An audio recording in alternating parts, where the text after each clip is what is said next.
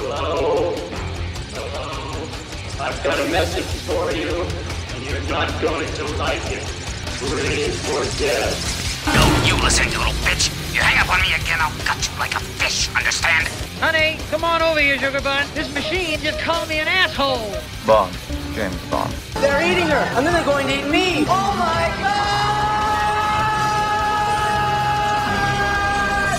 God! What you just said is one of the most insanely idiotic things I have ever heard. At no point in your rambling, incoherent response were you even close to anything that could be considered a rational thought. Everyone in this room is now dumber for having listened to it. I award you no points, and may God have mercy on your soul. And surely, mouth foul. Alrighty then.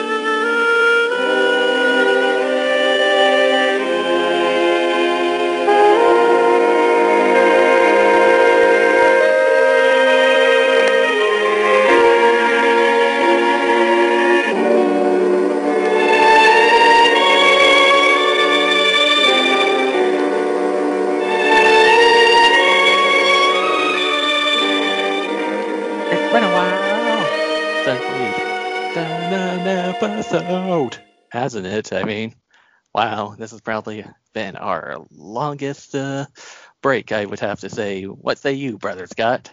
Yeah, it's even with my sad attempts at trying to keep it going through cryosphere that one time. Yeah. So, yeah, I'm Jake the Snake. We're down one man again. And, so why has it been a long time, Scott? I mean, I think something happened between one of us. Well, yeah, I think so. Yeah, what the hell did happen? I think everybody already knows, but well, yeah. In case nobody knows, then most of our followers are friends with me on Facebook. I'm a daddy. Yes, yeah. You are. And I Not know something that a lot of us thought was going to happen, but here we are. Yeah, a lot of you who don't follow me are probably thinking, "Oh wow, Jake, we didn't even know you were expecting." Well, here's the saying: neither did we. It's one of the most bizarre occurrences, but I guess apparently it does happen. I mean, there's a show on TLC all about that kind of thing called "I Didn't Know I Was Pregnant." Never seen it.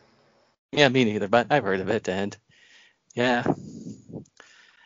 Yeah, brief story, though. Yeah, she calls me up one day after a doctor's appointment and says, "Hey, you're going to be a daddy." I'm like, "What?" And then, after work, I go visit her, and, we tell, a few people the news, obviously the parents and a few friends. And, our plan was that Friday was to get an ultrasound, find out the gender of the baby, and then announce it officially to everybody else. But that night, once I got home, about an hour later, she calls me up and says, "Hey, I'm starting to get some cramps here. Can you take me to the hospital?"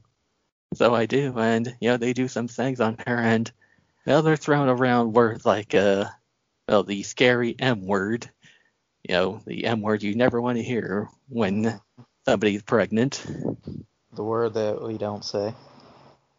Well, yeah. I mean, you know what I'm talking about. And so, well, let's just say these doctors at this hospital didn't know what the hell they were doing. So we transported her to another hospital.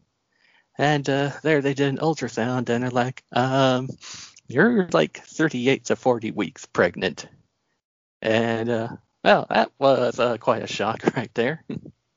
Well, next thing you know, we're in the delivery room, and 15 minutes later, 3:59, we have a little girl. Very interesting stuff. I know. Yeah, it was quite a shock, but, at the end of the day, I'm a happy guy, and she's happy as well. It's a little blessing, even though it came out of nowhere, but hey, no regrets whatsoever. Did you ever think you would ever be a father? Maybe, I don't know. It was questionable. I was wondering, how I would handle it, but, I gotta say, I'm kind of handling it a lot better than I thought I would. Everybody says it's so difficult having a baby. What are your thoughts? I feel like a goddamn interview here.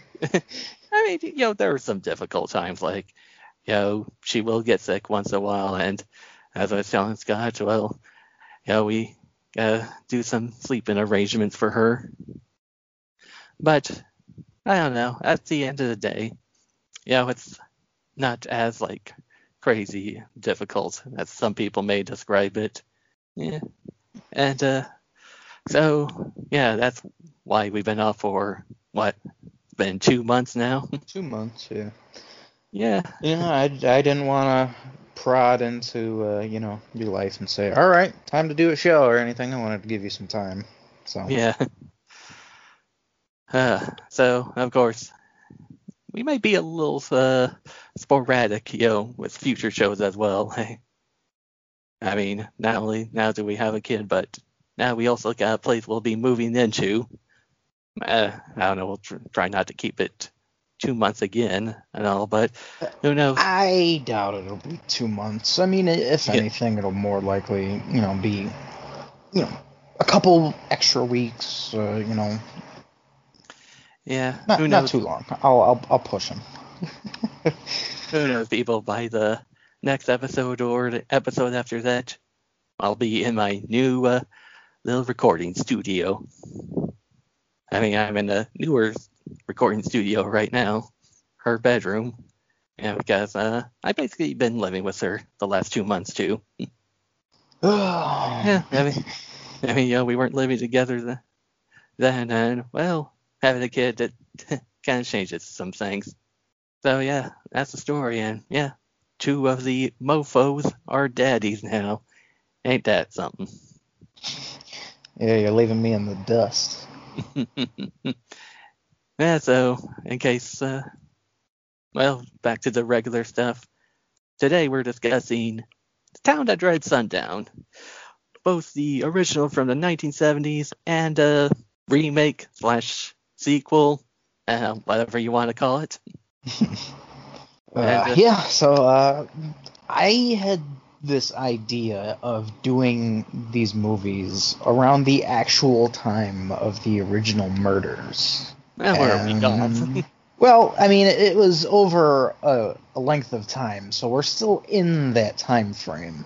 Yeah, I suppose we are, yeah. So, I've been thinking about it like that, so... trying to theme it out, but, just add that little extra creep factor, I guess. Yep.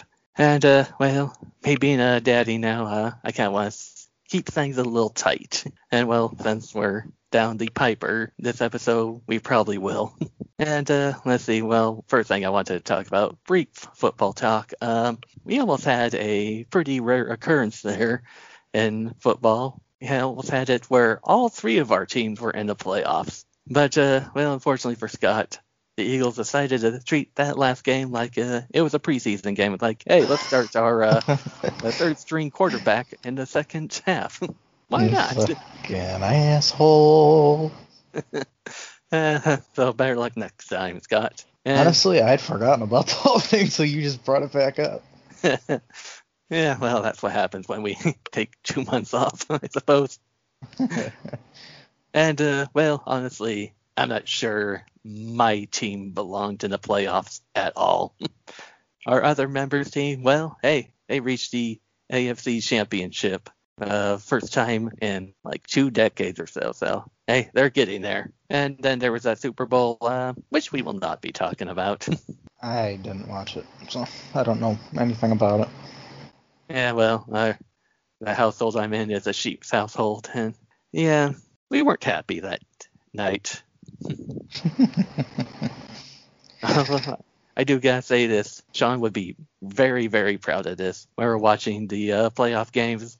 It was during the wild card weekend. We're watching the Bills versus the Colts. And I am not kidding you. The first time the Bills scored a touchdown, little girl, she just put her arms up in the air as if to signal touchdown. So, hey, Sean, you got a fellow Bills fan now. You should let her choose her own team. Don't try to force the Bears or the Chiefs on her. Well, I don't know. She's already got some Bears onesies and a Patrick Mahomes onesie, so I don't know, maybe a little too late. Maybe I should buy her a Giants onesie. Gotta start her on the right path there, Jake. Yeah, sure. Whatever you say, Scott. From the entire Channel 4 News team, I'm Veronica Corningstone. And I'm Ron Burgundy. Go fuck yourself, San Diego. Well, there's been a lot of stuff to talk about. Well, there's been a lot of deaths the last 2 months, and to be fair, a lot of these people were on the older side, so shouldn't be too surprising, but still kind of sad. So let's see. First, we had Cloris Leachman, who we featured on the show when we did Young Frankenstein. I wonder if there was another movie we did with her on it. I don't know. Sounds familiar, but she was Frau Brucke in Young Frankenstein. And then I can't remember. Then Hal Holbrook from The Fog and Creep Show. And let's see. Yeah, that kind of sucked. Yeah, and again, 95 years old, man. He had a pretty long life, I would say. Yeah. Larry King, yeah, he passed away too. Oh, gosh, there was more. Do you remember who else passed away? No, not really. Yeah. Well, damn it. Well, let's just say 2021's off to not a good start in that department. I just find it funny that everybody's like, I can't wait to leave 2020 behind, thinking that this year was going to be so much better. Like, what did you expect? It was just going to be an instant, okay, everything's back to normal? Well, hey, we're reaching March now, and last March when things started to get a little worse. Maybe it will be better this March. I don't know. Who knows? One can only hope. Yeah. And speaking, of course, of all the coronavirus and stuff, well, we got some movies coming up, which are coming to HBO Max and movie theaters, and honestly, for me personally, that's probably ideal because, I want to see most of these movies on the big screen, but, having a kid, that's going to make things a little hard. Yeah, I'm kind of looking forward to going back to the theater.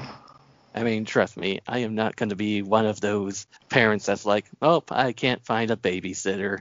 Might as well bring my baby to the movies with me. Yeah. Oh, God, one of the worst examples I've seen of that was when I went to see Texas Chainsaw Massacre 3D. Yeah, somebody took a baby to that movie. Stupid people. I know. Yeah, I'm not going to be one of those parents, believe me. Also, the movies we got coming up are, of course, Godzilla vs. Kong, and really excited to see that one. Yeah, I think I'm going to see it in IMAX. Cool. And the other one, oh God, this one I am so pumped for, especially after that trailer, Mortal Kombat. Oh my God. Well, you didn't grow up with Mortal Kombat like I did, man. I never got into those games, so for me the hype was never there. And I like the original 95 movie, but it was a PG-13 movie of a M-rated game. That's not right. And this one, it is wearing that R rating, so proudly on its sleeve, and yeah, you can tell just from the trailers they just put out. Oh God, I look forward to this one, especially that end of the trailer. We got the Scorpion versus Sub-Zero fight. Oh, so glorious. The only thing I think about when anybody says Sub-Zero is fucking Running Man. Oh yeah. Wonder if that was an inspiration. I wonder, in fact, I wonder if we talked about it when we originally did Running Man. You don't know? Yeah. Like I said, it's been 2 months worth of stuff, and I'm trying to keep it a little brief. Is there anything you wanted to talk about, Scott? Nothing too crazy that I can think of, other than, Spider-Man 3 title got announced. Oh, yeah. Oh, what was it again? No Way Home. Yeah, keeping up with that home theme. A lot of people think that it's because Tom Holland's Spider-Man can't go home because he's accused of murder, but a lot of other theories are suggesting that because of WandaVision, spoiler alerts, multiverses are going to collapse in on each other, and all the Spider-Men are going to be, in the MCU, and they can't get back to their realities, which, leads into Doctor Strange 2. Yeah, I can't wait to talk about that right in a little bit. Mm-hmm. Yeah, I know you are. I'm sure. Did you get all caught up? I am, believe it or not. I'm actually caught up with a streaming show for once. Wow. Yeah, I know. Well, let's... Oh, hi, babe. Well, anything else? No, pretty much the only things that I've been focusing on are Marvel-related stuff. Yeah. I guess, hey, speaking of, what have you been watching? Good Lord, what are you watching? Well, seeing as you want to talk about it right off the bat, I've watched all 8 episodes of WandaVision. Yeah, it's been 8 episodes. So, what are your thoughts? So, I mean, to start out, I can see what a lot of people's, anger or animosity towards it was, like how, it started off real slow, but, I didn't really have too much of an issue. You gotta build into it a little bit, introduce new characters, this and that, get the story rolling. And, I found it, really interesting, especially that second episode where Vision, he gets like gum stuck in his gears. Yeah. And he was acting like he was fucking drunk. That was fucking hilarious to me. Right. But yeah, I mean, going week to week has been really hard because it's like, oh, there's a cliffhanger. God damn it, I gotta wait fucking 7 more days before I get answers. And of course, the worst part is that these credits are like 10 fucking minutes long. Yeah. I mean, you would have thought, well, we got it with the last 2 episodes that, considering this is Marvel we're talking about, there'd be like end credit sequences or mid. But no, that wasn't the case until, of course, these last 2 episodes. Yeah, so I'm sure you want to talk about one of the biggest things of the show.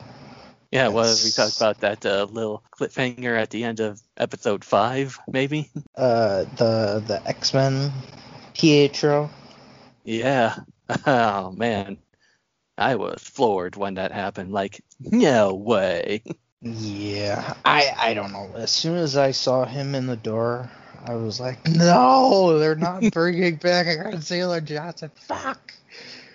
And I've had to try to get over it. And I still don't think I'm all over it. But they keep explaining how original Pietro is fucking buried with a bunch of bullet holes in him, so nobody can bring him back. Yeah. And it's kind of cool. I think it was the following episode at one point, the Evan Peters, the Quicksilver, was like, kick ass. And of course, both Aaron and Evan were in Kick-Ass together. Yeah. Yeah, so both Quicksilvers in one superhero movie. So, of course, I gotta wonder if it really is the Quicksilver because of all the deception that's going on. Yeah, so I knew going into this quite a bit because of leaks and stuff like that. But like one of the big bads, Agatha Harkness. Yeah.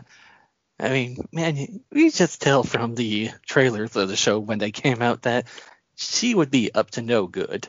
Yeah, especially I really got the feeling that it was her during the Halloween episode because she was able to talk, but everybody else wasn't able to.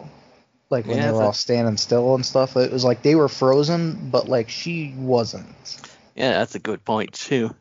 Of course, you gotta talk about the, of course, main plot of the show. I think it's kind of fun so far, and like each episode is like a different era of television. And if you ever like followed those, I mean, of course, obviously we weren't around for like the 50s to the 70s and all, or your case, the 80s. But of course, if you watch reruns of those shows, you're like, oh yeah, these capture the spirit perfectly. Especially when we get to the 2000s and they're starting to do the whole Malcolm in the Middle stuff. Yeah. The what's even more interesting is if you see in this past episode, they actually have a suitcase with like all the like the tapes of what the shows are, they're from. Right. Yeah, and they'll Bewitched and all that. Dick Van Dyke. Yeah, Malcolm in the Middle, and it was pretty interesting. I saw, of course, on Reddit, some people are saying, "Oh man, now we have confirmed that Bryan Cranston is Bryan Cranston in the MCU." Like he won't. But of course, a lot of people are saying, they did reference Big Lebowski and Endgame, and look at that, Jeff Bridges was in the first Iron Man. And, well, not only that, but they referenced Christmas Story in Iron Man 3, and yeah, who's that box of scraps guy in first Iron Man and Spider-Man Far From Home? Yeah, it's a movie, people. They don't really care. But man, I just like all the whole sitcom aspect, and man, I just gotta admit, the funny bits are just so funny that you just kind of feel so bad that there's something tragic behind them and all. Yeah. I don't know. One other thing that really I think caught a lot of people's attention is earlier on in the seasons when Vision starts bringing people back is that one guy at his work. He's saying she, and you're supposed to automatically insinuate that this is Wanda doing everything, but there was another little thing. Yeah, she's got, it's, confirmed that she has like a mind control hex on everybody. Yeah, I really like the fact they're bringing Salem witch trials into the MCU. That's kind of cool. It's a very different version of the witch trials. Well, yeah, which is kind of interesting. I've already looking like this final episode's going to be pretty damn crazy. So, probably the one last thing I want to talk about. What are your thoughts on that mid-credits scene at the end of the last episode? Yeah, like I said, bringing in White Vision. Oh man, yeah, I'm imagining we're gonna see Vision versus Vision, man. Maybe at some point they'll merge. Well, as from what I know in the comics, apparently they do merge, and he becomes like the original Vision again. Yeah. And the white one, he's like all emotionless and like he's just a big dick for a while. So it's gonna be interesting. Right, and I'm predicting might get a little cameo from Doctor Strange in there. Hey, maybe that'll be the end credit sequence for the final episode. Yeah, I don't know. I want to know what the hell Paul Bettany was saying about an actor he said he really wanted to work with, and like.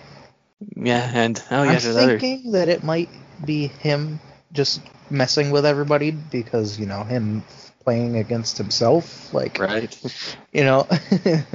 But he said it's somebody he's never worked with, so I don't really know. Well, yeah, there's of course that one thing where they're talking about. Hey, I got this contact. I forget, like, a lot of people are making theories that That's Reed Richards. Reed Richards, or someone called the Blue Marvel. Yeah. And man, I gotta admit, I'm pretty slow because I figured out just a few episodes in afterwards that, oh yeah, this chick, she was a daughter of Captain Marvel's friend in Captain Marvel. I'm like, well, duh. I figured that out a little slowly. So I wonder, like Monica, I wonder like what she's gonna go as with the name, because she is like, I think what they said, three different ones. Yeah. Or something. So like Spectre, Photon, and I believe she's Captain Marvel at one point too. Yeah, who knows?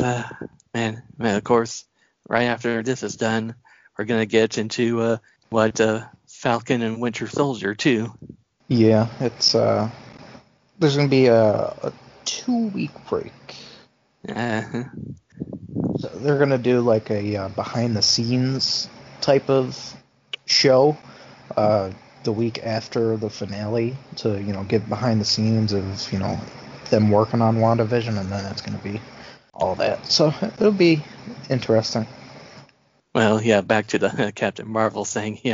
I just wanted to say, yeah, I was planning to do a Marvel marathon at the beginning of the year, but yeah, obviously plans changed. Yeah. All right. I think the whole MCU this year is going to be quite interesting. Yeah. I mean, man, they said, where else are they going to go after the Infinity Saga? Well, it looks like they still got some good ideas. Yeah. All right. Well, I've exhausted everything I wanted to say about that show. No, anything else you kind of want to talk about? No, that's about all I can really think of. Okay. So, I still have a few more things. I ended up watching the original Karate Kid trilogy for the first time in my life. And, that was quite interesting. Yeah, I watched the next Karate Kid with Hilary Swank. I ended up, after that, watching the entirety of Cobra Kai in about 2-3 days. Oh. And that's quite an interesting show. Yeah, that's how I've heard. If you haven't seen it, I think it's definitely worth a shot. It's definitely more adult, oriented. They get away with quite a bit on there, and I think it was pretty good. So check that out. Other than that, I really haven't been doing too much other than playing video games, and I ended up buying the first 2 compendiums of the boys' comic books. Okay. So I've got those sitting to my right, just waiting to be read, and that's about it. Okay, so just a few brief things I wanted to talk about, before I became a daddy, a few things I watched. So I watched Freaky a long time ago, that body switch slasher movie with Vince Vaughn. That was kind of hilarious. Vince Vaughn pretty much kills it as a slasher, and then as a teenage girl in a 50-year-old man's body. Yeah, I don't know. That movie looks interesting. Like, just to see Vince Vaughn as the serial killer, I think. Yeah, I mean, he's done some roles before where he can play intimidating before. Check out that flick, Attack on Cell Block 99, I think it's what it's called. Yeah, he's really good in that one. Yeah, so he can play intimidating, but he can also play extremely funny, and he shows both of that in this movie. And plus it is a slasher movie, so man, it's got some pretty good kills as well. Really gory stuff, or? Oh yeah, there's one involving a table saw. That's all I'm gonna say. Interesting. Let's see, this movie called Becky, where these neo-Nazis escape from prison and attack this family, in their little cabin in the middle of the woods. But the little girl Becky, she fights back against these neo-Nazis, and she does it very well. And, well, let's see. The thing about this movie is, you know who played the head neo-Nazi? You'd be surprised. No. Kevin James. Oh, yeah. I heard about this movie. And I have to say, he actually didn't do too bad. Wow, Jake giving Kevin James a compliment. I know. Perhaps it's the end of the world. Yeah, some good gory stuff in this. Well, this next one, oh boy. I can't believe I wanted to watch this. I just attempted to watch this, but yeah, I've heard some people saying, oh, this is going to be the next Troll 2 and The Room. So I checked out Cats. Oh boy. Well, kind of. Well, you know how in the past you've given me shit about, watching a bad movie and not turning it off? You didn't turn it off, did you? No. I made it 40 minutes into this movie, and I'm like, you know what? Life is too short. I have a child now. I can't put myself through this anymore. This was just a few days before I found out I was going to be a dad. But yeah, I was like, nope, no more. So I turned it off and then watched the cinema sins of it. And I'm like, well, guess I wasn't missing much. Whew, that movie is a turd. Wow. Yeah. I can't believe you even gave it a shot after everybody shit so hard on that movie. You know me. This one was so bad that I'm like, nope, I can't finish it. So, yeah, if I can't finish it, people, you know it's pretty bad. You've suffered through some shit. Yeah. I mean, good lord, the one really crappy movie, Things, I watched years ago. I finished that. The Grudge. Oh my god. That was a turd, and I finished that one. But Cats. Can we get an F to pay respects? Like, come on. Well, speaking of me and being behind on streaming shows earlier, well, I caught up on a few of them I've been meaning to catch up on. First was The Mandalorian. Got all that done in one day, and that shit was pretty damn good. Especially the ending of season 2. Holy crap. You know, that show is fucking amazing. Right. I don't know what they're gonna do with Gina Carano being fired from the show. I heard there was a rumor that they were gonna recast her character. I don't know. Well, who knows, but yeah, I'm excited for season 3 now. Oh yeah, in case you're wondering, yeah, we got a bunch of Baby Yoda stuff for the little one. What did you think about that teaser for the new Boba Fett show? Oh, I have not seen that one yet, actually. I'll have to check it out. Oh, it's an after credits scene. Okay. Yeah, it's called the Book of Boba Fett. It's going to be coming out at the end of this year. Okay. Well, yeah, like I said, got some Baby Yoda or Grogu stuff for the baby, and most of them, all thanks to our good friend Ballsack. And let me tell you, that was kind of funny explaining to the grandparents about where these things came from. They came from my friend Darth Ballsack. That's what he likes to be called. Don't judge him too badly, but yeah. Oh, good times. And, yep, another one I finally caught up on. Stranger Things, Season 3. And? Yeah, it was pretty good. I will just say this, though. I found out the news that I was going to become a daddy, like, right in the middle of that season. And, knowing what I knew then, well, let's just say, that final episode, the final bits, probably would have made me sad before then, but after learning the news, it hit me a little harder. Well, at least you'll know that Hopper's alive because they've already fucking posted images and like a little video of him being alive. So. Even though I knew he was still alive, just It's just the acting in that scene is just amazing that it gets to you.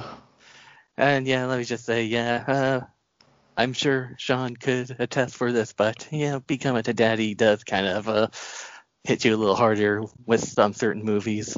Oh boy, I can tell you what, I'll probably be a blubbering mess at the end of Endgame now.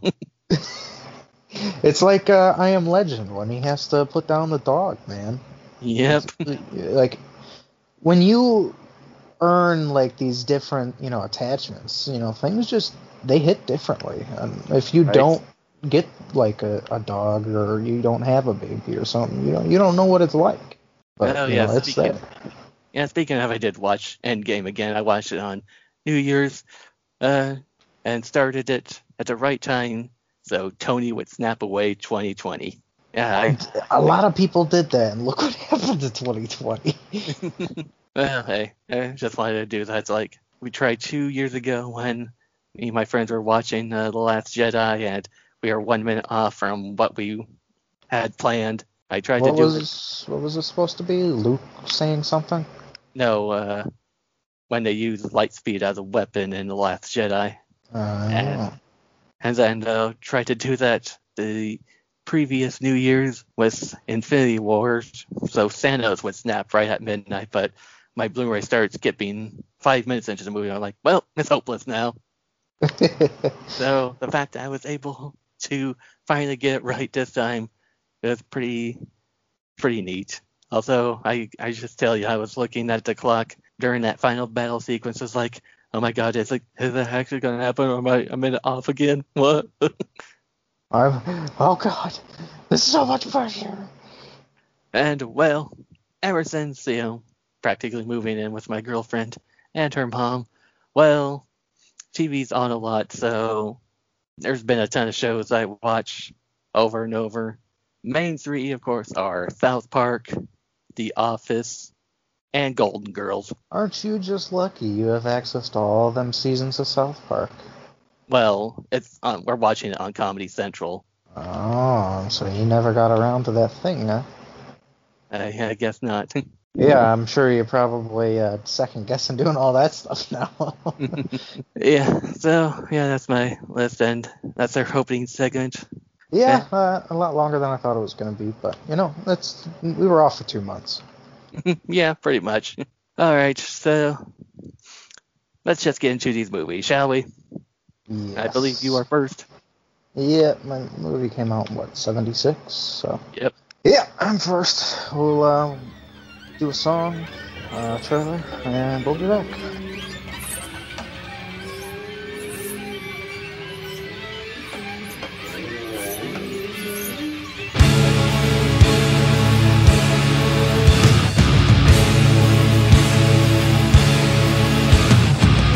Every day is nothing but stress to me. I'm constantly dwelling on how you got the best of me. Wanna know something? I can't believe the way you keep testing me and mentally molesting me.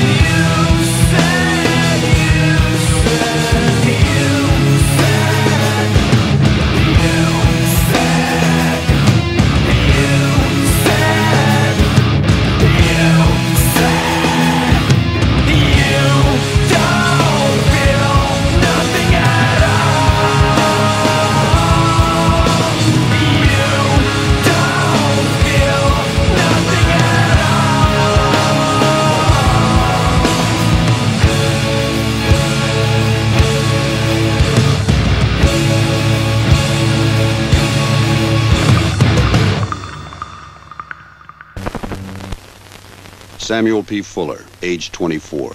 Linda Mae Jenkins, age 19. Brutally attacked March 3rd, 1946. Howard W. Turner, 29. Emmylou Cook, 17. Bodies discovered in a wooded area on March 24th. Roy Allen, 17. Peggy Loomis, 15. Both found dead April 14th in Spring Lake Park. Floyd Reed, age 34. Murdered in his home on May 3rd. Mrs. Reed shot twice, but survived. This man's identity is unknown. He was believed to be between 30 and 40 years old. He wore a white hood and was known only as the Phantom Killer. World War II had just ended. In Texarkana, Arkansas, boys had come home to their families. Husbands reunited with their wives. It was a happy, peaceful time. Until the Phantom Killer struck. For 4 months, he held an entire city in the icy grip of terror. Now, Charles B. Pierce brings this incredible, shocking, and true story to the screen in The Town That Dreaded Sundown, starring Academy Award winner Ben Johnson as Captain J.D. Morales of the Texas Rangers. We got a cold-blooded killer here. A man who nobody sees. A phantom who, so far, hasn't made any mistakes. Andrew Prine as Deputy Norman Ramsey of the Texarkana Sheriff's Department. The only thing we really do know is that we've got a very strange person on our hands.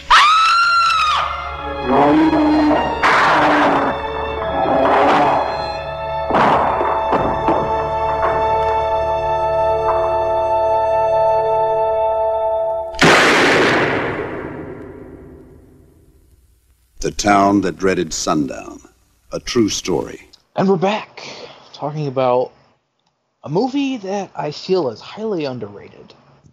A movie that doesn't really get a lot of credit, and probably a lot of people don't really know about. I mean, I can only name like one other movie that references it. The original Scream, when the whole town's in curfew, Sidney says, "This is like the town that dreaded sundown." Yeah, pretty fun little thing. So what is the stuff for us there, Jake? All right. Town That Dreaded Sundown came out December 24th, 1976. Oh, a Christmas Eve movie. And hey, the previous time I watched this movie before this episode was on Christmas Eve. That's funny enough. Of course, most of the time I was on my phone talking to a friend about why Die Hard is a Christmas movie. It'll call back to our previous episode we recorded.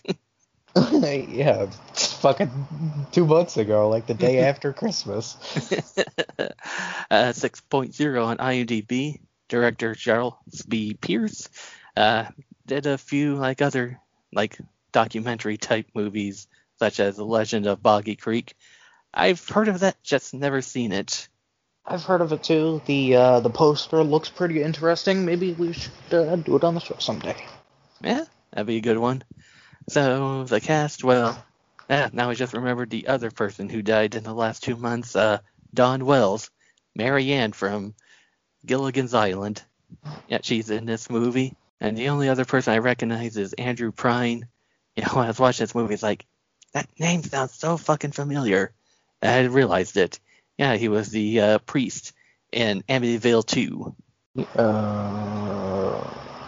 Priest. I've only seen that movie once, so I'm not really going to have the best memory of who it is. Yeah, and that's everybody I recognize in this movie, honestly. Alright, well, I'm going to do this pretty quick. Like I said, Jake, he's a father now, so we're going to try not to keep him away from the child for too long. So we start out Sunday, March 3rd, 1946, in the small town of Texarkana, Arkansas. Sammy and Linda Mae are out parking in a car, or should I say, necking. Yeah. Well, the car hood pops open, and a man wearing a hood over his face takes something from the engine. Sammy realizes that someone is out there and fruitlessly tries starting the car as the hooded man breaks the driver's side car window with a pipe and pulls Sammy out. Linda Mae screams, and the man goes for her as well. Well, one thing I do want to ask you, what do you think about the fucking heavy breathing that this guy has? Yeah, it's kind of cool, kind of a little nice touch to add to the character, which is a pretty silent killer otherwise. And Yeah. I gotta mention, that's kind of interesting they went with the silent killer aspect because, real case, yeah, the Phantom, he was saying some shit to these victims. Yeah, I it's mean, interesting because, like, when I watched the remake, I'm like, why the fuck is he talking? It doesn't work.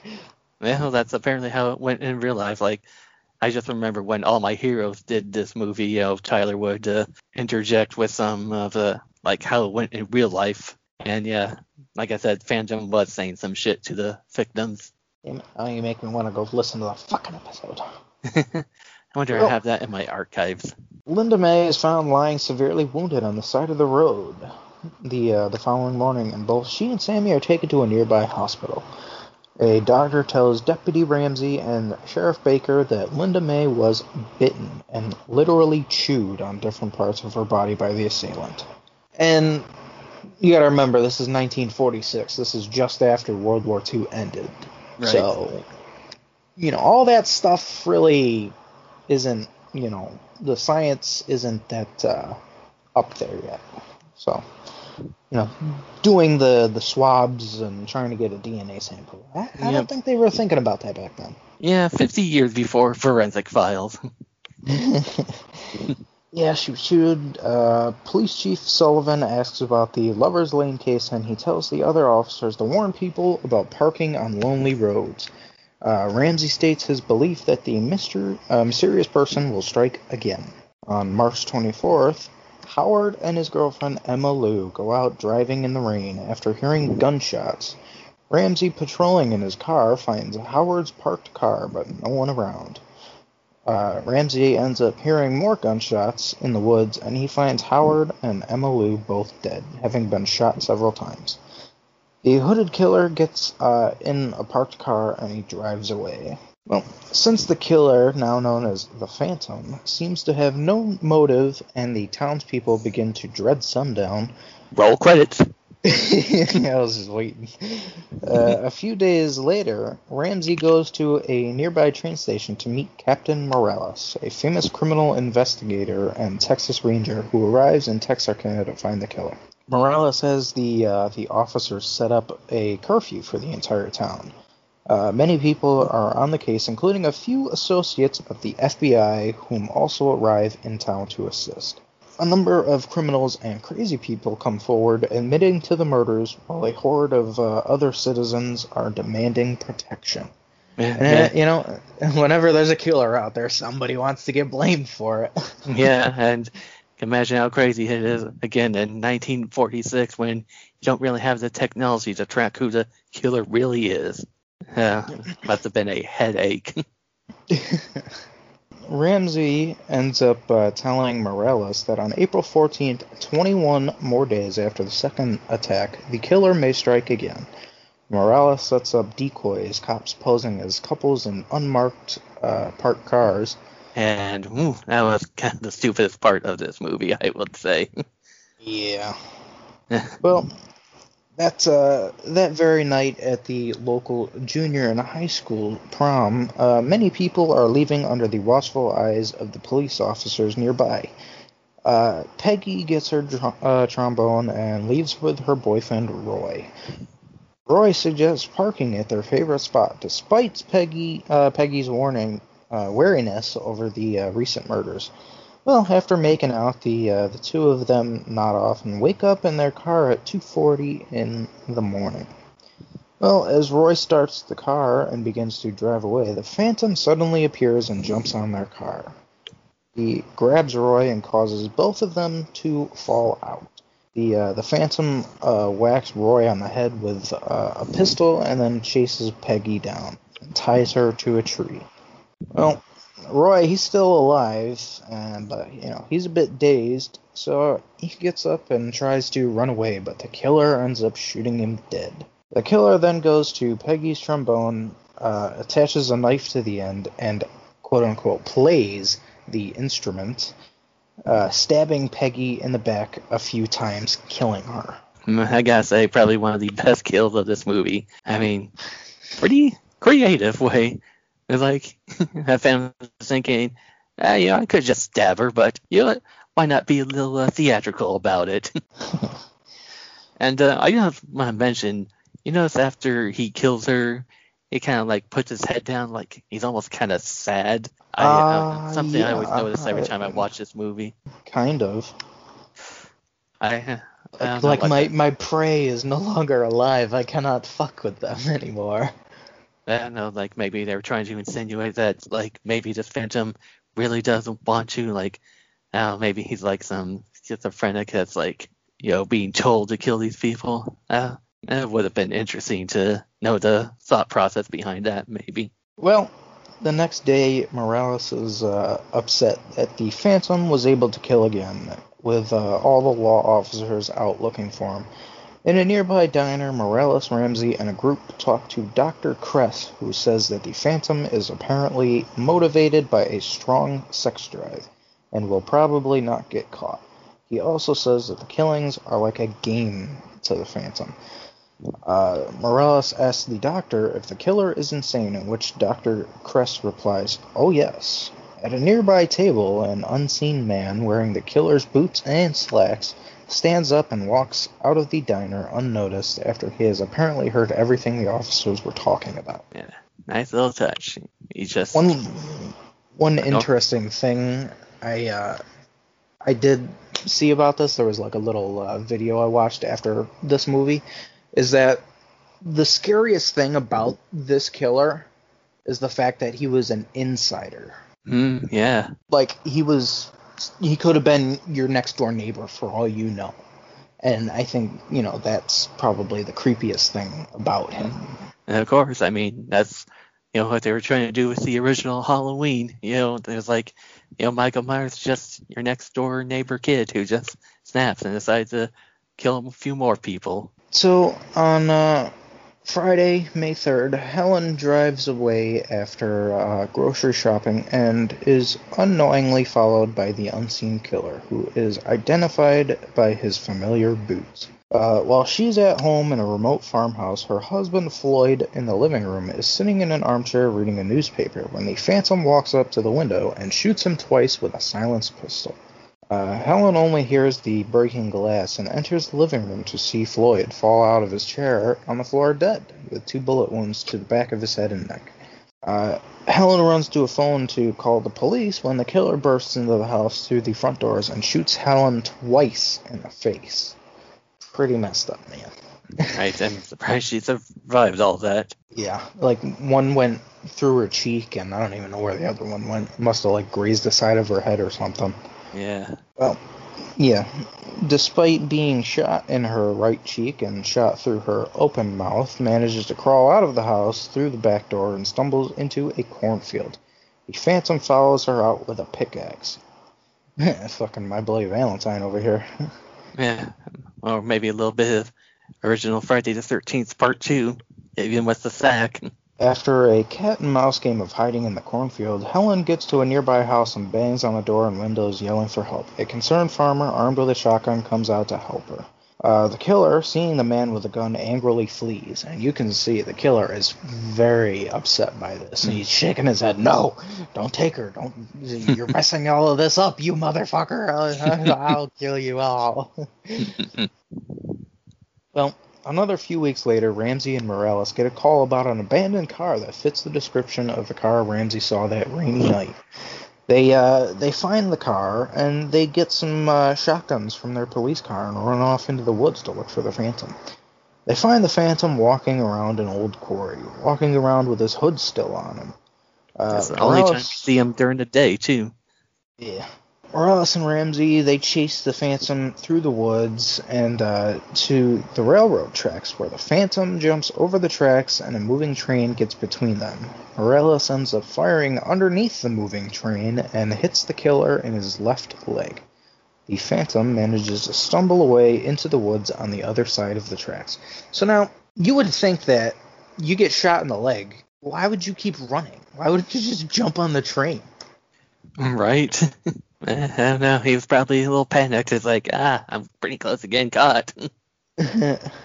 Over the next few days, police officers and bloodhound dogs search the woods and the nearby swamps, but the wounded killer is not found. Afterwards, the killings stop, but the fear continues on to this day. The voiceover narrator explains that no one ever found out what happened to the Phantom. In the final scene during the Christmas season of the 1976, the film The Town That Dreaded Sundown premieres in Texarkana, and the shoes of the Phantom are seen on someone standing in line.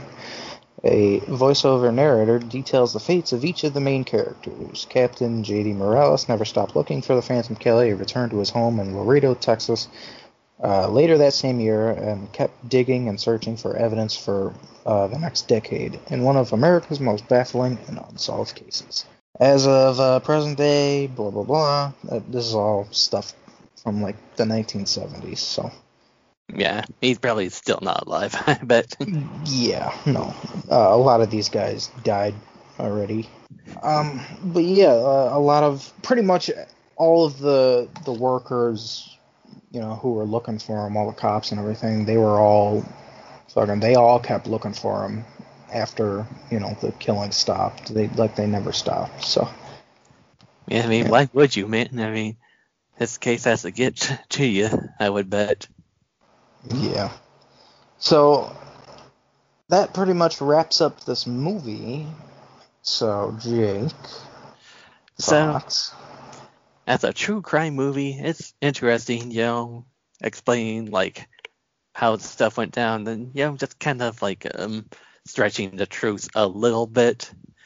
Obviously, obviously, it's a movie. You got to add a little bit of stuff here, a little bit of stuff there, just to make it, change some names to honor the real life victims and all. I mean, people would often throw this in the slasher genre, and I would not call it slasher, even though it kind of has the elements of it. But yeah, I'd say it's more of a true crime type movie.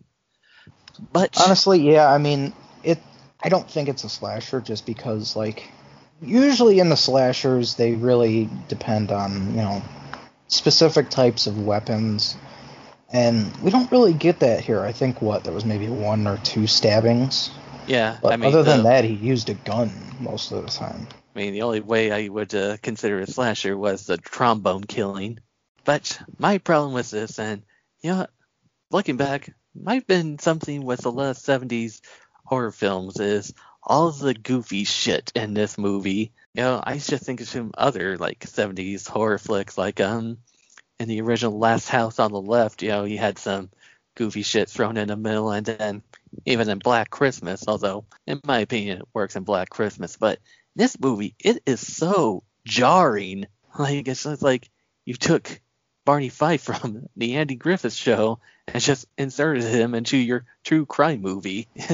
Like I said, it just doesn't work with this movie, and you just kind of want more of a creepy, atmospheric type thriller movie. I mean, maybe one scene of the goofy shit would have been okay, but it just seems like it's thrown in through.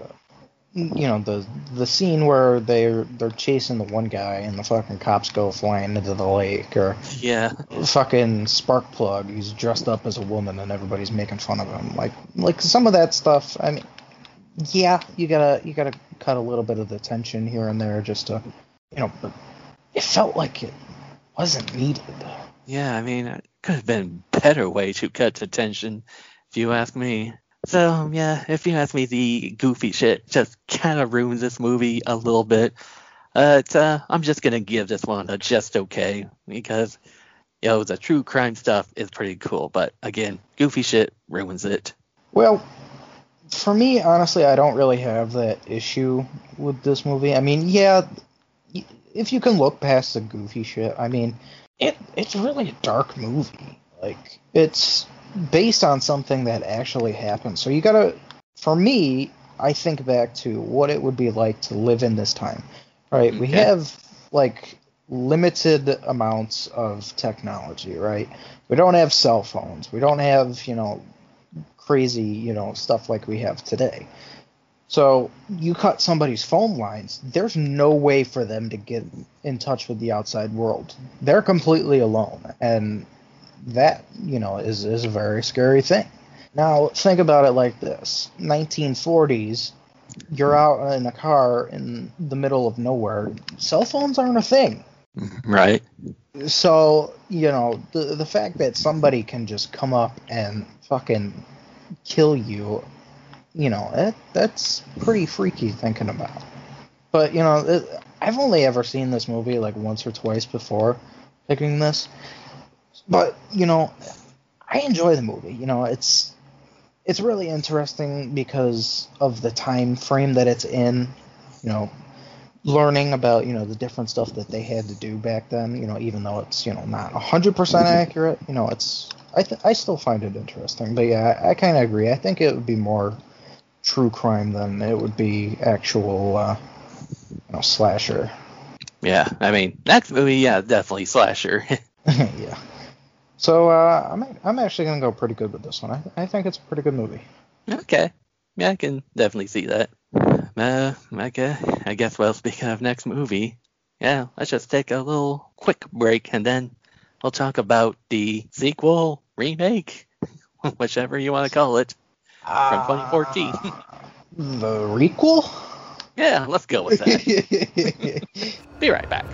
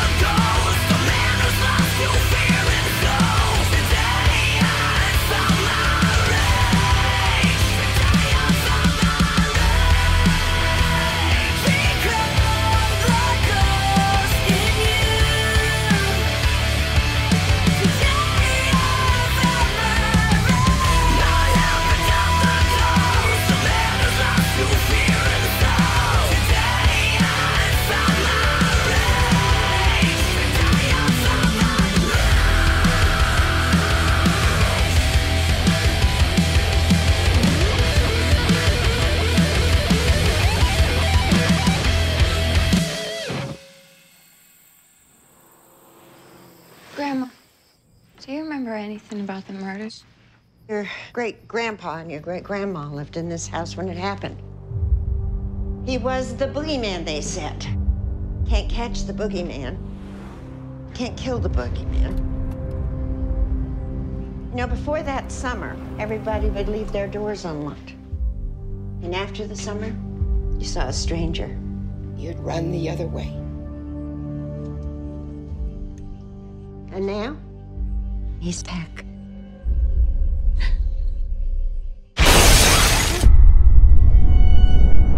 What do you want? Turn around. Do not look back. What are you doing? What are you doing? The town of Texarkana has awoken to a gruesome act of violence. He could have killed me. He didn't. He chose that girl to be his messenger. They couldn't catch me 66 years ago, and they never will. People say that he was a demon or a spirit.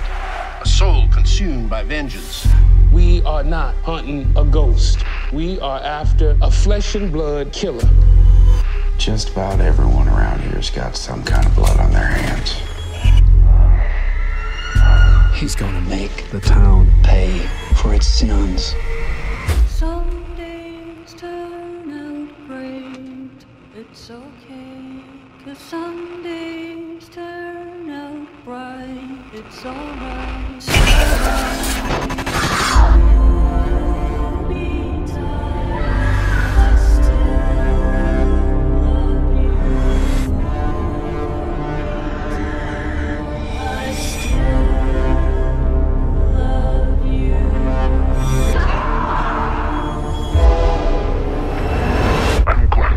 Again and again until you make them remember. And we are back. It's the Town That Dreaded Sundown 2014. 5.6 on IMDb, so 0.4 lower than previous one, and came out October 17th, 2014. The director is Alfonso Gomez Rejon. I guess that's how you pronounce his name. And guys known for directing some episodes of American Horror Story and Glee. Yeah, 'cause that's who you want directing a horror movie. Yeah, I want this guy. He directed this show. What's it called? Oh, Glee. Oh, yeah, it's a pretty good show. Let's get this guy in. He knows what he's doing. Honestly, I've never watched an episode of that show. Ditto. Well, bigger cast than the last movie. We got Veronica Cartwright from Alien. Anthony Anderson in this movie. Anthony Anderson, Gary Cole. No, but this movie he doesn't say, fuck Bruce Willis. Oh, God. Yeah, and we can't call fucking Gary Cole Professor Dickweed either. Edward Herman, I guess he was on Gilmore Girls. I don't know, but I know him from The Lost Boys. The guy's name Spencer Treat Clark. I didn't recognize him the first time I watched this movie years ago, but watching it this time, I was like, oh yeah, that's Bruce Willis's son from Unbreakable and Glass. And of course, the last one I got here is Joshua Leonard from the Blair Witch Project, and the only guy from that cast who actually found work after Blair Witch. I mean, that chick, she did a few things. And the last thing I think she ever did was that one episode of It's Always Sunny. And which episode is that?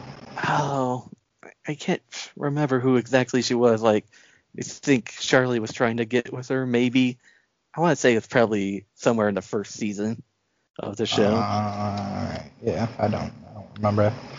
I typically start from season 2, and I'm sure you know why. Yeah. So now we get to October 2013. We got the small town of Texarkana where, every Halloween the local drive-in shows the movie, The Town That Dreaded Sundown. And of course, you gotta say, hey, if it's your town, why not watch the movie, right? Yeah. Kind of some Scream 4 vibes of them watching the Stab movies. Yeah, maybe that's where they got it from. Well, yeah. And so, yeah, we get this one couple of Corey and Jamie. They're watching a movie, and, well, Jamie, she's not enjoying this movie, so they decide they're going to leave and do some other things. And, well, also at this screening of this movie is the Reverend, who, yeah, he's not a fan of this movie. Like, this is an evil movie right here. These people really died. When we see you must repent for your sins. The couple's leaving. He's like, you two are doing a good thing. Like, well, he doesn't know what they're going to be doing. Corey and Jamie, they park in a secluded area talking, and then that's where they see the Phantom. Yep, guy dressed exactly like the Phantom from the movie. Hey, look, this guy's playing make-believe over here. They try to leave, but the Phantom attacks and drags them out at gunpoint. And, he singles out Corey, telling him to remove his pants and lie on the ground. And, knowing what we know now from this movie, that was kind of an interesting decision. Yeah, it really doesn't make a lot of sense. Wonder what he was thinking. Well, he makes Jamie turn around, and that's kind of a cool shot right here. We got red lights, and we see the making shadows, and we see the Phantom just stabbing Corey to death. Well, Jamie runs off, but she is caught by the Phantom, and, well, he lets her go, but not before telling her, this is for Mary. Makes them remember. And so back to the drive-in she goes, and, everybody sees her as she just collapsed. Again, making me think of Scream. Jada Pinkett Smith collapsing during the screening of Stab. Well, the next morning, she's being interviewed by the police before releasing, and, she's goes back to her grandma, where they're watching news about the attack, and, well, Grandma, she's old enough that she actually lived through the original killings. Just a little girl when it happened, and, she just says that, during that time, everybody was afraid, locking all their doors and stuff. And, before that time, nobody ever locked their doors. Well, just a few days before Thanksgiving, we get this, chick meeting her boyfriend coming back from the military, and, did you notice the name of this guy? Daniel Torrance? I wonder if that's a reference to something. And she's excited to be back with him, and he's excited too, and how excited are they? Well, next thing we see from them is they are, making some love at the hotel, and I gotta say, it was almost X-rated right there. I don't think that they were having a little... I don't think they were making love. I think they were just raw fucking. Yeah, both times I watched this movie was on the computer, so, hey, but I gotta say, that was... I almost got a little glimpse in between the legs there. Jake paused the movie and just pulled out the magnifying glass, started inspecting. Yeah, I wonder what we could see here. Yeah, definitely gotta watch this on the big screen sometime. After that, he leaves to go get some snacks, but a while she's hearing some noises, and when she looks out the window, well, the Phantom just pops up and slams her boyfriend's severed head right through the window. Pretty cool, man. Yeah, so already we're getting some more brutal murders than the last movie, that's for sure. Should we just spoil it? I mean, you can always cut this part out, but should we just go ahead and say, which one do you think this was that did this? Unlike Scream, I never really sat down to actually think about it, honestly. I mean, this is only the second time I watched the movie, so I don't know. Honestly, I think, it being as brutal as it was, I'm thinking maybe it was the older guy. Yeah, I would say so. Younger guy, he's just in it for the fame. You just wonder how much of the killings he actually did. Yeah. It's something that, now that we're running it down, I'm just going to sit here and try to figure it out. Well, she jumps out the bathroom window and, breaks her leg. Right she lands. Trying to limp to her car, but the killer catches up to her and just, brutally murders her. I think that goes along the lines of, the fingernail stuff. Like, just watching someone's knee pop out like that. Yeah, and yeah, that's some pretty brutal stuff. Well, let's see, where is that? Oh yeah, so right around this time, Jamie, she's at home and she's getting a phone call, and it's from the Phantom saying, "I'm gonna do it again and again until you make them remember." Hi, babe. She decides to tell the police escort, Deputy Foster, about the incident, and yeah, they go and try to talk to police, including Lone Wolf Morales, this time played by Anthony Anderson himself. Yeah, it's just a coincidence he has the same name, isn't it? In fact, yeah, first time I watched this movie, I was hoping, when he was watching it just to research what was happening, I was hoping he would get a scene where he's like, "Hey, this guy's got the same name as me." But, of course, the police, they decide not to take this too seriously, and it's like, crappy police force right there. Jamie decides to do a little research, and she gets a little help from this other kid named Nick. Well, I guess they went to high school with each other, and, well, Nick kind of likes her. He's getting friend-zoned at the point. Well, they go to a vigil for the Phantom victims so far, and yeah. And of course, as we always know with these slasher movies, the survivor, she always, gets these weird looks from everybody. Why did you get to live and he died? But those looks. Yep. Right in the middle of this vigil, the Phantom actually comes up, and, well, he is shot down by a Marine officer. And so... As revenge for my friend, you son of a bitch. So, it's looking like right here, okay, the Phantom's dead. Movie over. Yeah, 40 minutes. What a short movie. Hey, Scott, what do you think of this one? Well, around the time, there's a dance going on, and, well, they're told, "Hey, Phantom's dead." Well, around this time, these two guys, they decide they're going to leave together. And, well, it turns out they're a gay couple. And, well, not only a gay couple, but interracial gay couple. And, when you're living in a place like the border of Texas and Arkansas, yeah. Not something you want to be. Yeah. So they go drive off to the secluded area, and they're about to do things to each other. But the Phantom, he actually comes out, and he captures one of them and beats him up. And then he ties the other one up, and we get a recreation of the trombone death right here, and it's done a lot more brutally this time. And, well, around this time we learn about the Phantom that was shot down, and, obviously not the Phantom, but it was a teen who decided to die, just commit suicide, die by cop or Marine officer at this point. And, yeah, sometimes you want to go out, but you can't have the stones to do it yourself. Yep. Well, it's around Christmas time, and Morales and Deputy Tillman, they're visiting the Reverend at his church because they discover that he is the one who's been sending Jamie the emails. But they don't think he's a Phantom, and, he was doing this just to, drive fear into everybody. I want more people into my church. It's the only way. Yeah. I must save their souls. Yeah, so I wonder. It sounds a lot like every other freaking priest that ends up becoming a bad guy. Yeah, so he's not the killer, but not a very good guy at all. And you think you're going to heaven.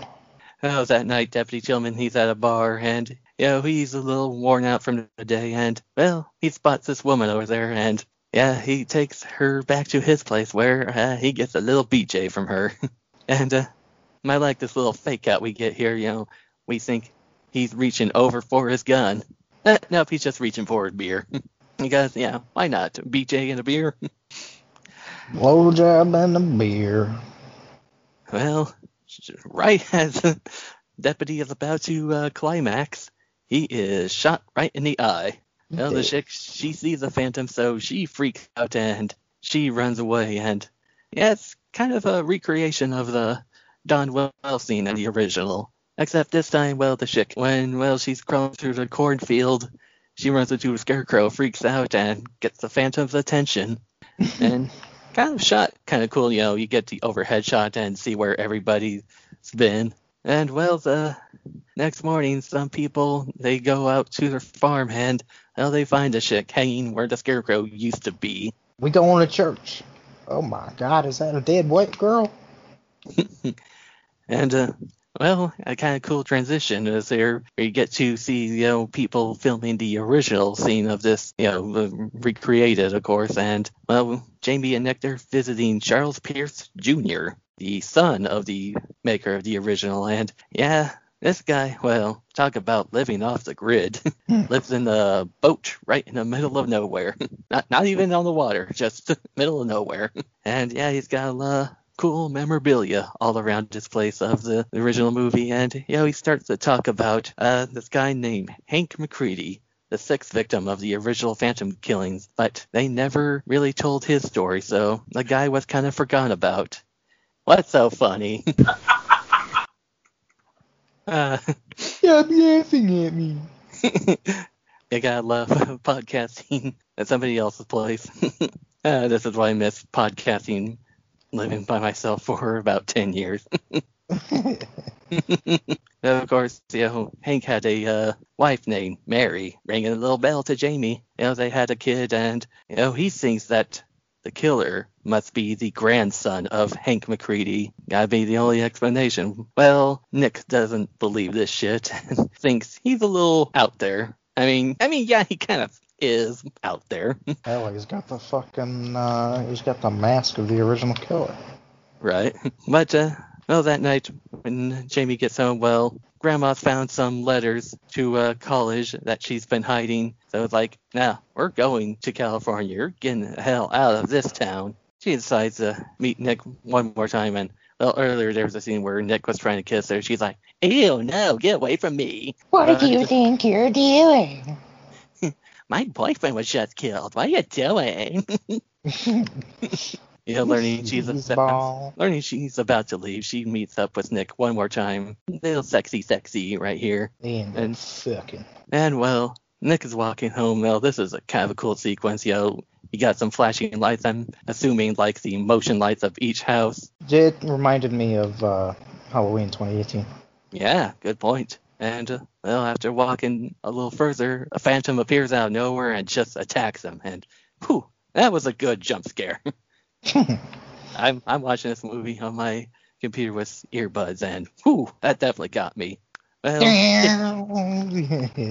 fucking loud ass, stingers.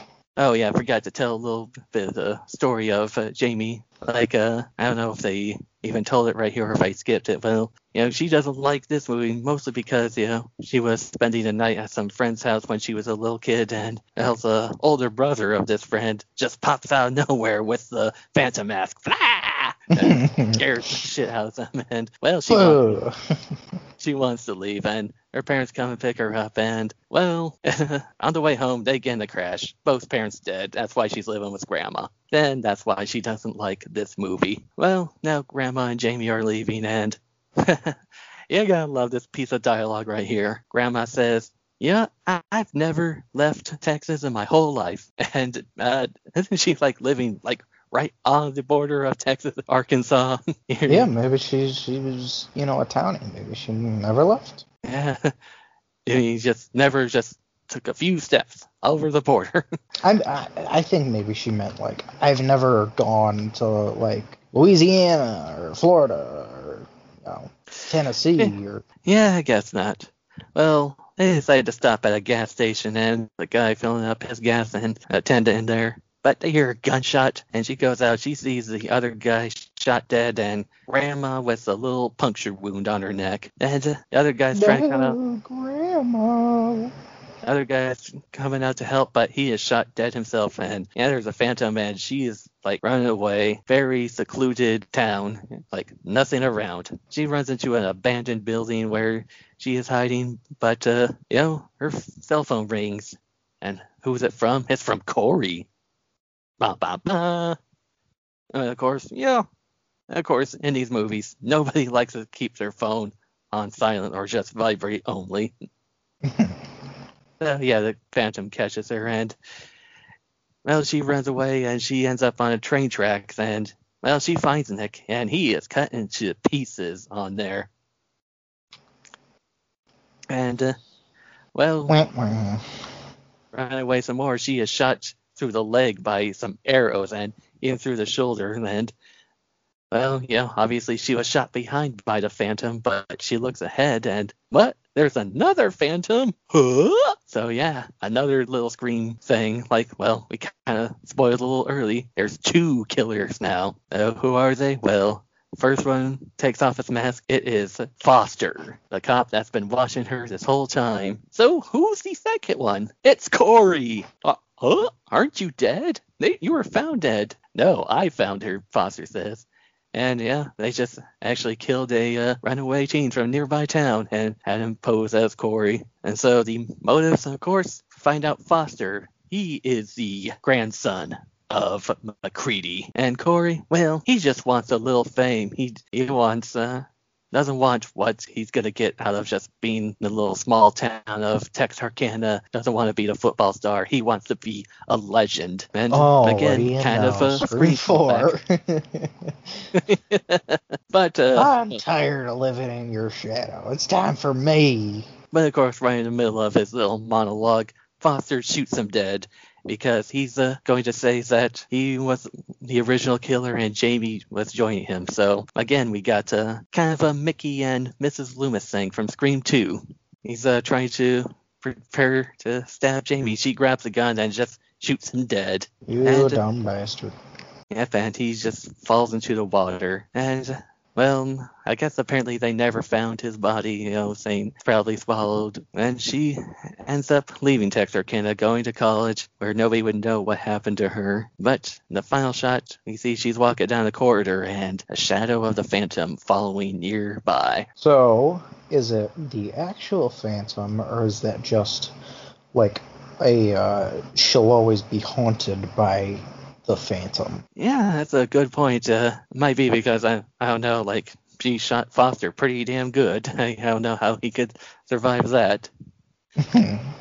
Maybe it's another Scream thing. It's like, hey, she was attacked by the Phantom, so I'm gonna dress as him too. I mean, she talks about how nobody would know what happened to her, but hey, let's face it, it's the 21st century. Anybody can look up anything on the internet. Yeah. So all right. That's Town That Dreaded Sundown 2014. What do you think about this one? Well, I can't remember what I originally gave it back when it first came out, when all my heroes do it. But, watching it this time, there's some pretty cool stuff in this. Some of the kills are really, really cool. I completely forgot that there was 2 killers, so the whole Corey thing was it was like a whoa, oh, okay. And once again, why did they have him take his pants off? I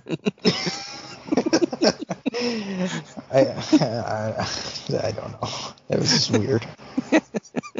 I don't know. I feel like this is kind of on the same level as that one.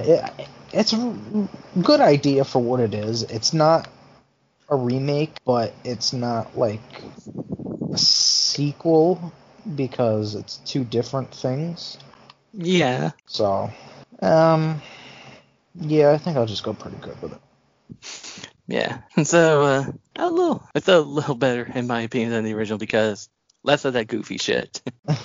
And, I just gotta admit, the concept, is a pretty interesting idea, I mean, we originally heard they were trying to remake this movie, and it's like, okay, so we're going to get how the killings really went down with all that goofy shit. Then they announced, it's going to be taking place in the universe where the movie actually happened. And it's just like, okay. But I don't know, the way they executed it was actually pretty damn good. And all from a guy who directed Glee, of all people.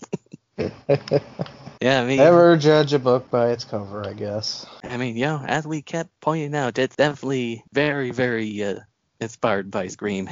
I mean, everything along the lines just reminds you of each one of those movies, man. And, lots of references, like, hey, the guy they're bringing in to investigate, he's Lone Wolf as well. And, I forgot to mention there was some guy, like, in the room when they were talking called Sparkplug. Yeah.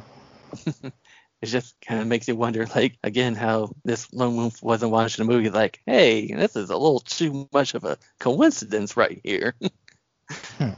Yeah, so, and at the end, I don't know what I saw about the two killers thing at first. I mean, I don't know, I think it would have been cool if, again, we did not know who the killer was. He kept it kind of a mystery. Yeah, but then again, I don't know. It kind of went its own direction and was like, yeah, all right, so this was the original killer. But we don't really know who the original actually was. Right. So, I mean, you could still look at it like that and just think that this was more for story than anything else.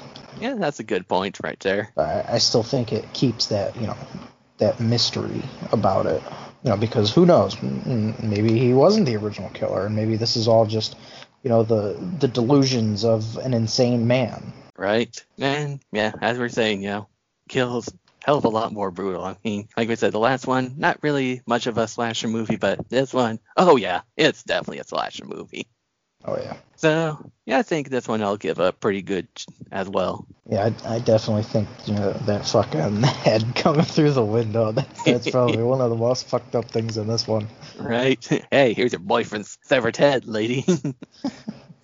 And we're lucky since the killer talked that he didn't go too punny. He's like, hey, lady, how about a little head? Yeah, I want to say, now that I'm thinking about it, that would have been great, but then at the same time, we have enough Freddy Krueger-esque villains out there. Yeah, and I do like how they had him talk in this one, and again, it's just like trying to keep it more brutal, like the original Phantom was supposed to be like. Well, okay, I've exhausted everything I could say about that movie. Yeah, that's pretty much all I have. All right, let's take a pretty quick break, and then we'll discuss when next time will be, obviously, but what we will do next time. Which I don't even think we know what we're going to do, so we need to talk about it. Did you ever think when the hearse rolls by that someday you are going to die?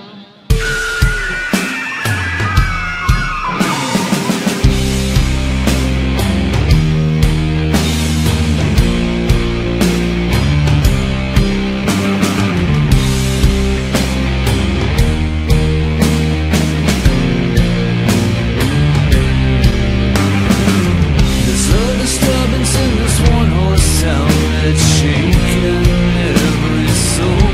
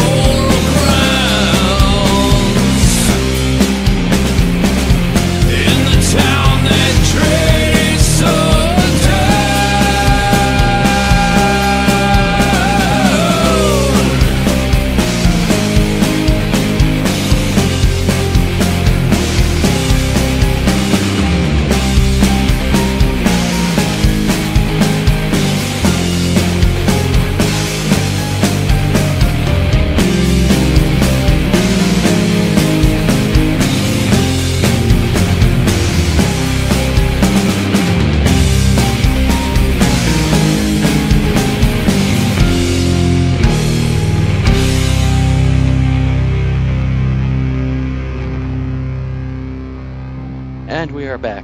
So, next time, well, whenever next time may be, who knows? Yeah, we might be a little sporadic, like I said. We're probably going to be like All My Heroes in the last half of the show, where they would go like maybe a month or maybe two for a while. I mean, at least until we're settled into our new house and such. Things will get settled down. For right now, we're lucky that we were able to pull this episode out. So yeah, I mean, as much as I love being a father, and I really do. I was kind of missing this. So you go so long doing something, and then you go without it for a long time. It's just like, what am I supposed to do with my time now?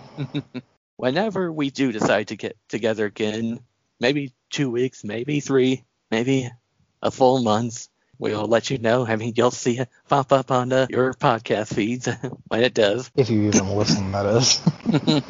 We're deciding to go little comedies, and during the Super Bowl, well, they came out with these commercials for Uber Eats, which brought back some very familiar characters from about 30 years ago. And goddamn it, I can't believe that's 30 years ago. Damn. Some characters. To think I just turned 25. Some characters originated from a Saturday Night Live skit, and they were able to spawn 2 movies. And all I can say is, excellent! Right on. No, we're not talking Bill and Ted. Yeah, that's kind of funny. We had 2 movies where the characters would say stuff like that. I wonder if there were some legal battles when those movies came out because of how similar they were. But yeah, like we said, not Bill and Ted. We're talking Wayne and Garth. Ooh.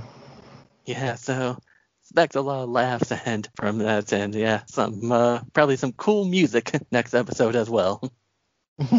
In case we are gone for a while, well, you have plenty of time to leave some thoughts on that. In fact, you've had plenty of time this whole time. What the hell? Yeah, it's a shame, you guys. Come on. Stan, I know you're listening. Yeah. In case you haven't been hearing a dog's right next to me again, you just let off a pretty good sneeze right there. Hey, want to say some words? A sneeze. Yep. So leave them at unholymofos@gmail.com or our Facebook group. Yeah, I think the Facebook group needs some activity over there. So yeah. Yeah. So how about that? We go from the Dark Knight episode to this.